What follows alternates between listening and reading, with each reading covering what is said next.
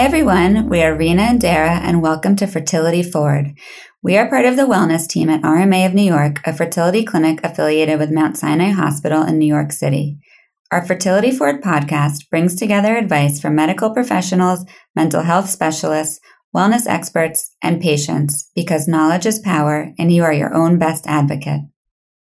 We are so excited to welcome to Fertility Forward today Dr. Tamar Alkon, who is a physician coming to us all the way from the RMA of New York office in Mexico City. We are so excited to have her on today to talk about her paper that she wrote for ASRM, and the long title is Method of Spermatozoa Recovery Does Not Correlate with Embryonic Mosaicism in Patients with Severe Male Factor Infertility.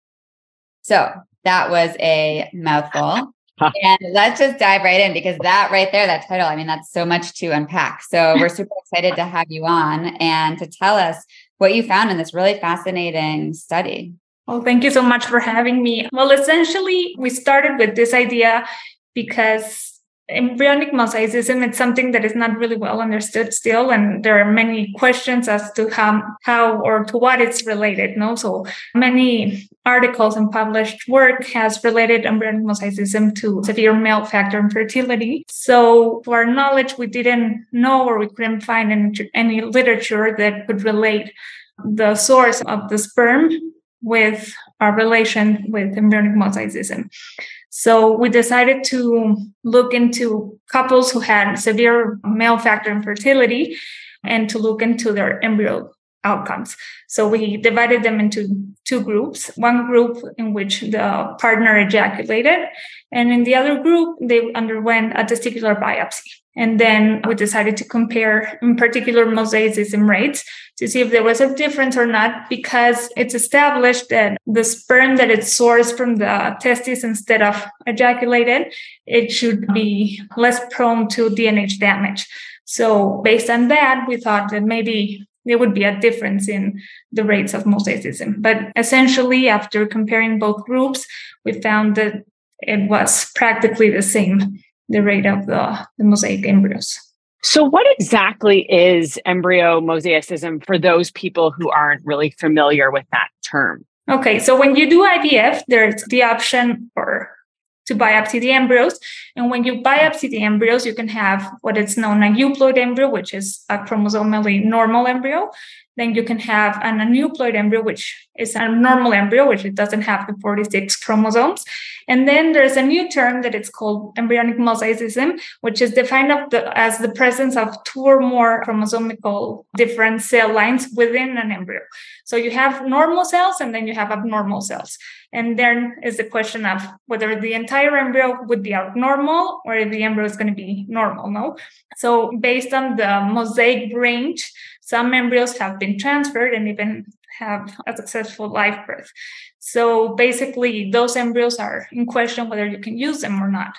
So somewhere in between, perhaps. So not necessarily not usable and not necessarily in the perfect, development, but somewhere potentially in between that, potentially could have some use. So yeah, exactly. So when you biopsy an embryo, you only take a couple of cells, like 5, 6, 7 cells, and then the rest of the embryo stays frozen. So what you're analyzing are only those cells in particular. So you don't know if they're representative of the entire embryo or just those cells in particular. So when you have a euploid embryo, they analyze those cells and all of the cells come up normally. So to then give a call that the embryo is going to be normal.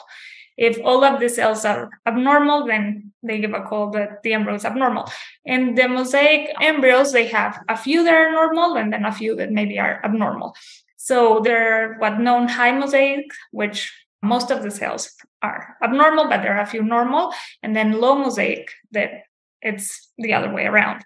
So with those embryos, it comes in question, what do you do? And specifically with patients that only have a mosaic embryo for transfer. So that is why mosaicism is starting to be more common every time. And also more clinics are feeling more comfortable transferring mosaic embryos, obviously with appropriate counseling to the patient. Sure. And I think, and so that's super new because, I've been in this field for quite a long time now. And, there was in the past, mosaics were so controversial and many clinics wouldn't transfer them. They were deemed unusable. And then, as science progressed, it's different. And so I think that's super important to talk about because I think so many people, they hear the word mosaic and they think that's like a big, red flag. And just to understand it sounds like the research is still developing, but there's much more understanding now about mosaics. Yeah, for sure. I mean, obviously, if you have a euploid embryo and then a mosaic embryo, you're going to go first for the euploid. But there are cases in which the couple undergo several IVF cycles and they only have mosaic embryos and comes in question, what do you do with them? No, and also depends on what the report is saying. Obviously, if there's something, a mosaic embryo that has cells like, for example, trisomy 21 or something that it's compatible with life, and we know that those embryos can implant and even develop a live birth, then it comes in question whether you transfer them or not. But when the embryo is mosaic for something that it's probably not going to implant, if it is actually a euploid, then maybe you can transfer them, obviously with the right counseling to the patient. So there's options, which is great. I think I feel like a step in a more hopeful direction. Yeah, definitely. So, I mean, at least you're giving a possibility to a patient that maybe it wouldn't have any embryos for transfer. Yeah, that's huge. I think that's amazing. And so what are the main, takeaways from your study that, patients should look to in terms of hope or, new information? So mosaicism, actually, it's something a little bit different, or something that different for what we know, because we know that embryonic aneuploidy, it's related basically to maternal age. So as the mother gets older, the probability of having a healthy embryo is going to decrease. But with mosaic embryos, we've seen that even they're more likely in younger patients.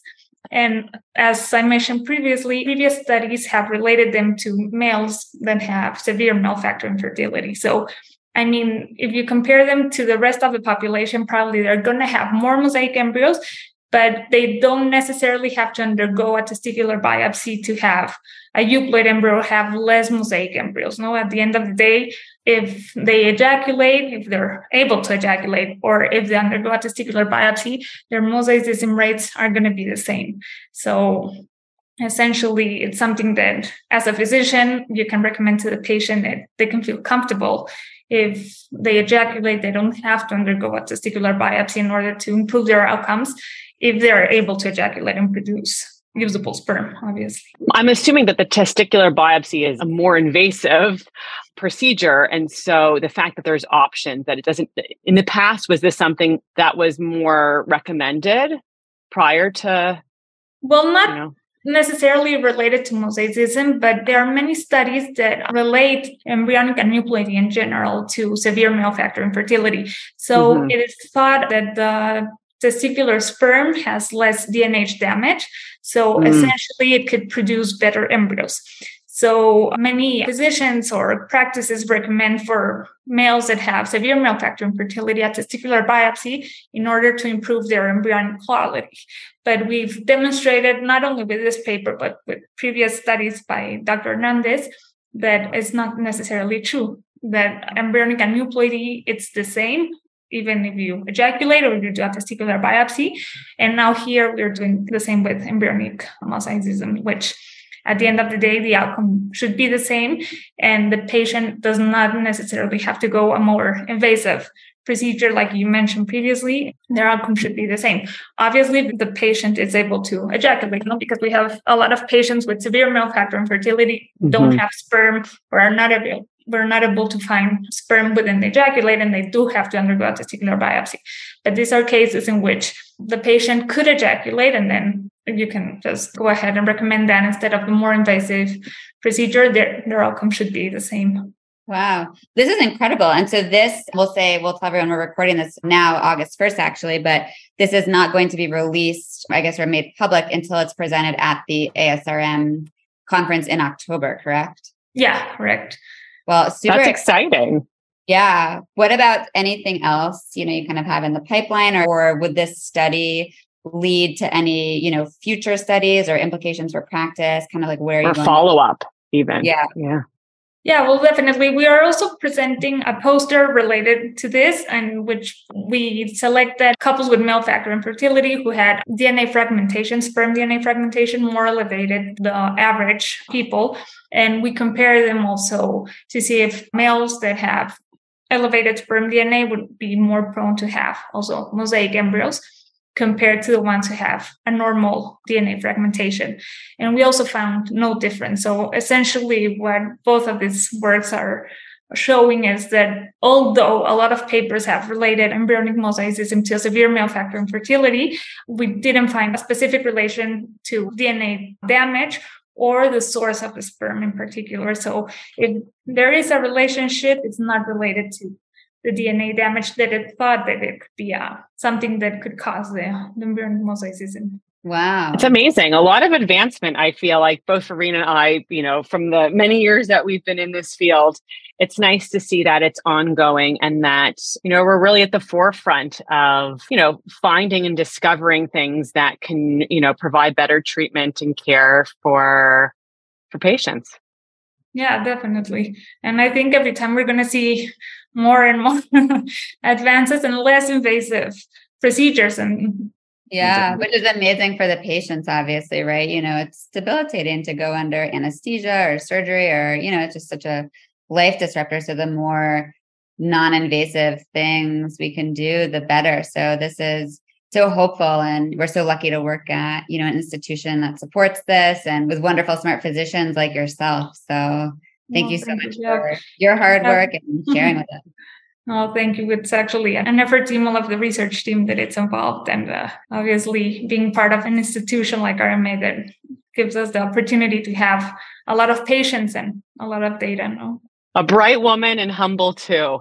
So hopefully by this time, the research will be available online for people to see, especially after the conference. And I'm excited to see what's in the future in terms of research down in Mexico and back here too. Thank you. Me too. Well, thank you so much for taking the time to come on and share with us. The way we like to end our episodes is by sharing a gratitude or something that we're grateful for. So not to put you on the spot, but something that you are grateful for today. I'm really grateful for being able to work in a place like RMA. Actually, I really appreciate the institution and all of the physicians and the team and being able to practice what I love to do. It's something amazing. Oh, wow. Love that. So nice. Rena, what about you? I'm sure you have gratitude also for your job. Of course. Yeah, I can totally hop on that train. And, just gratitude working with, smart women. I just think it's amazing. The three of us have such different backgrounds, but, to work with smart men too, but, particularly smart women in science, I think is really, really awesome and really cool. And, just reflecting on the ability, that we have to work and learn. And yeah, I think the way this field moves is so fast. So it's amazing to get to be a part of it. So I'm super grateful for that. Dara, what about you? Yeah, I'll piggyback on that. I often reflect on work and what I do. And I learned so much from, my area of nutrition and wellness, but I love working with this podcast, learning about other people in this field, hearing stories from people and their experiences with their fertility story and their fertility journey, working with doctors and researchers, especially researchers, because that's not something that, I do myself, but I'm proud of seeing that we're at the forefront of such change and evolution in this field. And I can't wait to see what's ahead. I know there's a lot of exciting things, I'm sure, down the road, but great to hear this wonderful research study that I know people will be interested in. So thank you so much again for being on, and can't wait to see what's down the road. Yeah. Thank you so much. Thank you so much for listening today. And always remember, practice gratitude, give a little love to someone else and yourself, and remember, you are not alone. Find us on Instagram at fertility_forward. And if you're looking for more support, visit us at www.rmany.com and tune in next week for more Fertility Forward.